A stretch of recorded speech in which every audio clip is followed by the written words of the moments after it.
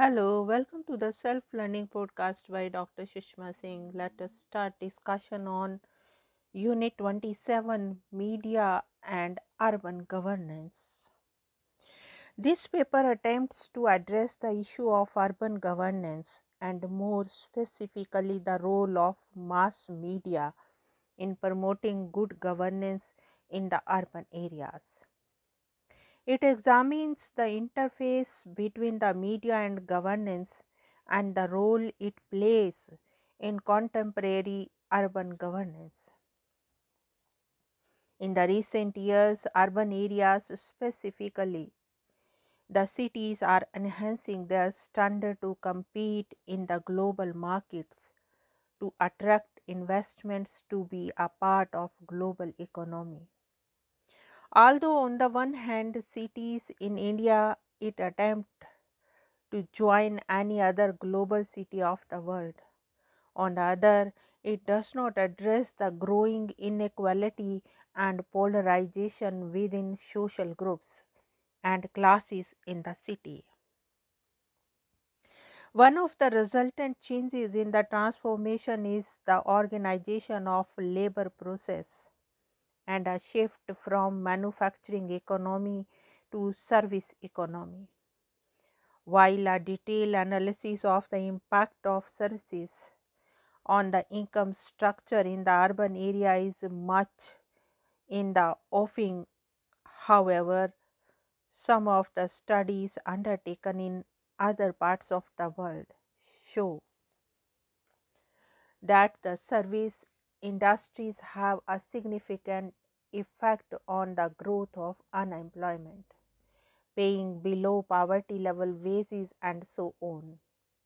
This results in a tendency towards increased economic polarization that affect the use of land, organization of labor markets, housing and consumption structure. What it refers to is an economy which is undergoing transition, whereby growth contributes to inequality among the existing groups in the city. Indeed, today there is a growing disparity, social inequality, and poverty in the urban areas. It is equally alarming that in spite of growing poverty and inequality at the urban centers, the growth of urban population in India is less likely to recede. What is peculiar is the growth of the urban population at the cost of the urban centers and decline of service provisions to attend the new migrants in the city. Although urban India contributes to 70% of GDP, at the same time it faces enormous challenges. Most cities are lacking basic infrastructure, urban utility services and governance mechanism. The urban poor lack today adequate housing and social infrastructure, access to clean, regular supply of water, adequate sanitation facilities, comprehensive solid and liquid waste management systems. Problems faced by slum settlements, inequitous distribution of resources and lack of access to the basic services to socially and economically disadvantaged groups, and finally lack of information regarding citizens' needs and grievances. Really, mass media helps in bringing to attend the plight of the poor to the larger society or to the government of the day. Today, urban poor has landed up in a no entry zone where the privileges of past welfare policies are withdrawn and suddenly they are faced post welfare economy without any support to fall back upon. This is also a move from government to governance whereby other stakeholders are being asked to come to the rescue of the urban poor. Today, the urban centers are becoming more diverse. At the same time, they are becoming more connected.